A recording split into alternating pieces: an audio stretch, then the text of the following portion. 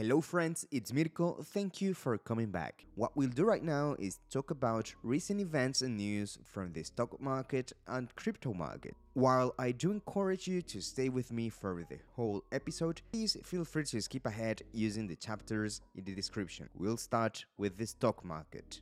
Let's start with the Robinhood IPO. This Thursday, 29 July, Robinhood was officially listed on Nasdaq. It was valued at $32 billion and sold its shares at $38 per share. According to an article posted by the Financial Times, Robinhood's IPO was among the top 3 worst IPOs from companies that raised at least $2 billion. Indeed, the stock opened at $38 per share and fell 8.4% below its price during the first trading session. At market close on Friday, it was rounding almost $35, which still is below its opening price. What is the main issue? Well, what investors are seeing with Robinhood is that most of its revenue comes from transactions such as payments for order flow, which are highly controversial. And yes, Robinhood reported on its prospectus, which is the document they present to the SEC before its IPO, that 75% of its total revenue came from payment for order flow during 2020, and that up until 31 March of this year, it represented 81% of that total revenue. Said in short, this means that most of Robinhood's eggs may be put in a single basket, and investors who do their own research do not tend to like these kind of deals. This is even worse as payment for order flow could face a regulatory scrutiny in the near to mid-term future. Briefly explained by an article in Fortune, payment for order flow is a practice of brokerages such as Robinhood or Charles Schwab of accepting money in exchange for client trade orders. While they do tend to receive fractions of cents, every one of them counts and adds up. This is what allows them to have zero commission trades.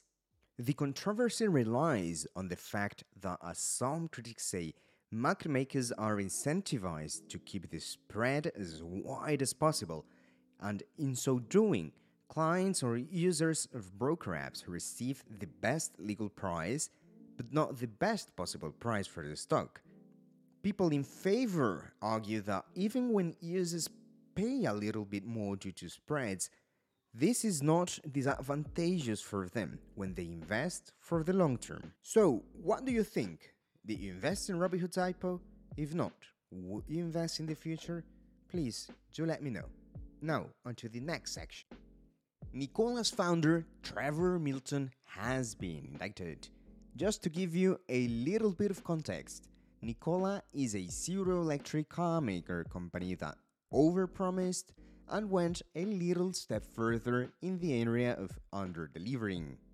If having the name of the person considered by many as the greatest inventor of all times, Nikola Tesla, and if having the name being similar to a competitor like Tesla wasn't enough, now Nikola'S founder Trevor Milton was charged by a federal grand jury on 3 counts of criminal fraud for lying on nearly all aspects of its business.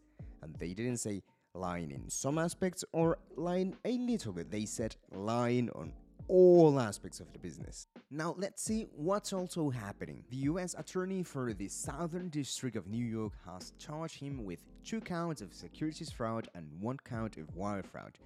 These securities fraud counts carry maximum penalties of 20 and 25 years in prison, and the wire fraud count carries a maximum of penalty of 20 years in prison. Now, I'll explain a little bit further, but if you don't want to hear the nerdy stuff, just know that Milton is up for a very tough one. Now, onto the nerdy stuff. They are charging Milton for specific issues regarding Nikola as a business and their products. Firstly, Nikola 1. If you didn't know, Nikola 1 were supposed to be Nikola'S zero-emission trucks. They say that Milton had claimed that Nikola 1 fully functions and works, which is really incredible. And in fact, what happened is that Nikola 1 prototype was never completed or let alone tested and validated. Not only this, but when they filmed their promotional video for Nikola 1, the truck that they used was towed to the top of a hill, and then they made it release the brakes of the truck, making it appear as if it worked, which it didn't. If you want to watch this, you'll find the link to a video of this in the description. The second issue they are charging him for is for Nikola'S the Badger. Nikola'S the Badger was, in theory, Nikola'S' very own version of Ford's F-150 pickup truck.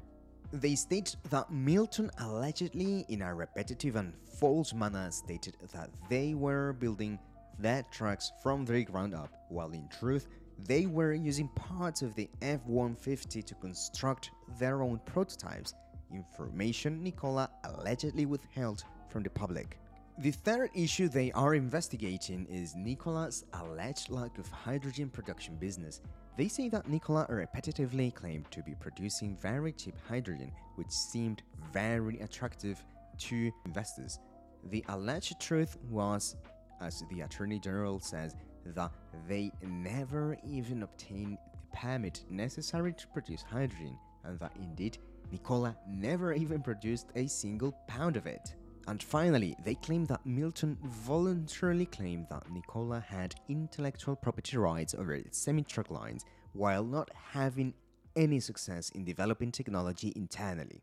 As was stated in an article published by MarketWatch, the main reason why they are investigating might really be because the statements made by Milton would have been done to knowingly mislead retail investors who do not have prior experience in the stock market. So, did you invest in Nikola? What do you think that will happen to Milton? Please do let me know. Now, on to the next section. Palantir is reporting earnings on 12 August, and this one is a truly fast one, as I said. It will report its Q2 earnings on 12 August at 8 AM Eastern. Now, what would be bullish signs for me on these earnings? First, for them to show that they have reduced their operating expenses, including sales and marketing expenses, which have been the ones that raised the most eyebrows in Q1. And two, to show that their clients have grown and that they are successfully expanding to the commercial sphere. And that's it. What do you think that will happen for Palantir in this Q2 reporting? Please let me know. Now onto the crypto market.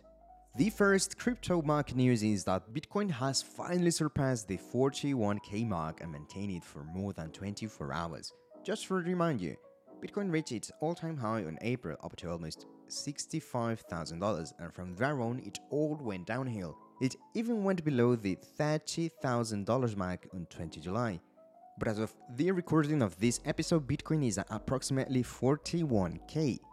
Even the Fear and Greed Index, which measures Bitcoin buyers' sentiment, is now at greed, which means that people are accumulating. What do you think is next for Bitcoin? 50k or 30k? Do let me know. Now onto the next news. On this past Friday, 30 July, Ethereum celebrated its 6th anniversary. Let's all Ether holders celebrate, because this might be a very special birthday. Ether 2.0 will hopefully replace Ether 1.0 sooner rather than later, so this might be the very last time we see Ether as it is. As of the recording of this episode, Ether is at the 2.5k USD mark. When do you think Ether 2.0 will be released? Please let me know. On to the next news. I don't know if you are familiar with this one, but on 22 July, Amazon posted a job requirement for a digital currency and blockchain product lead.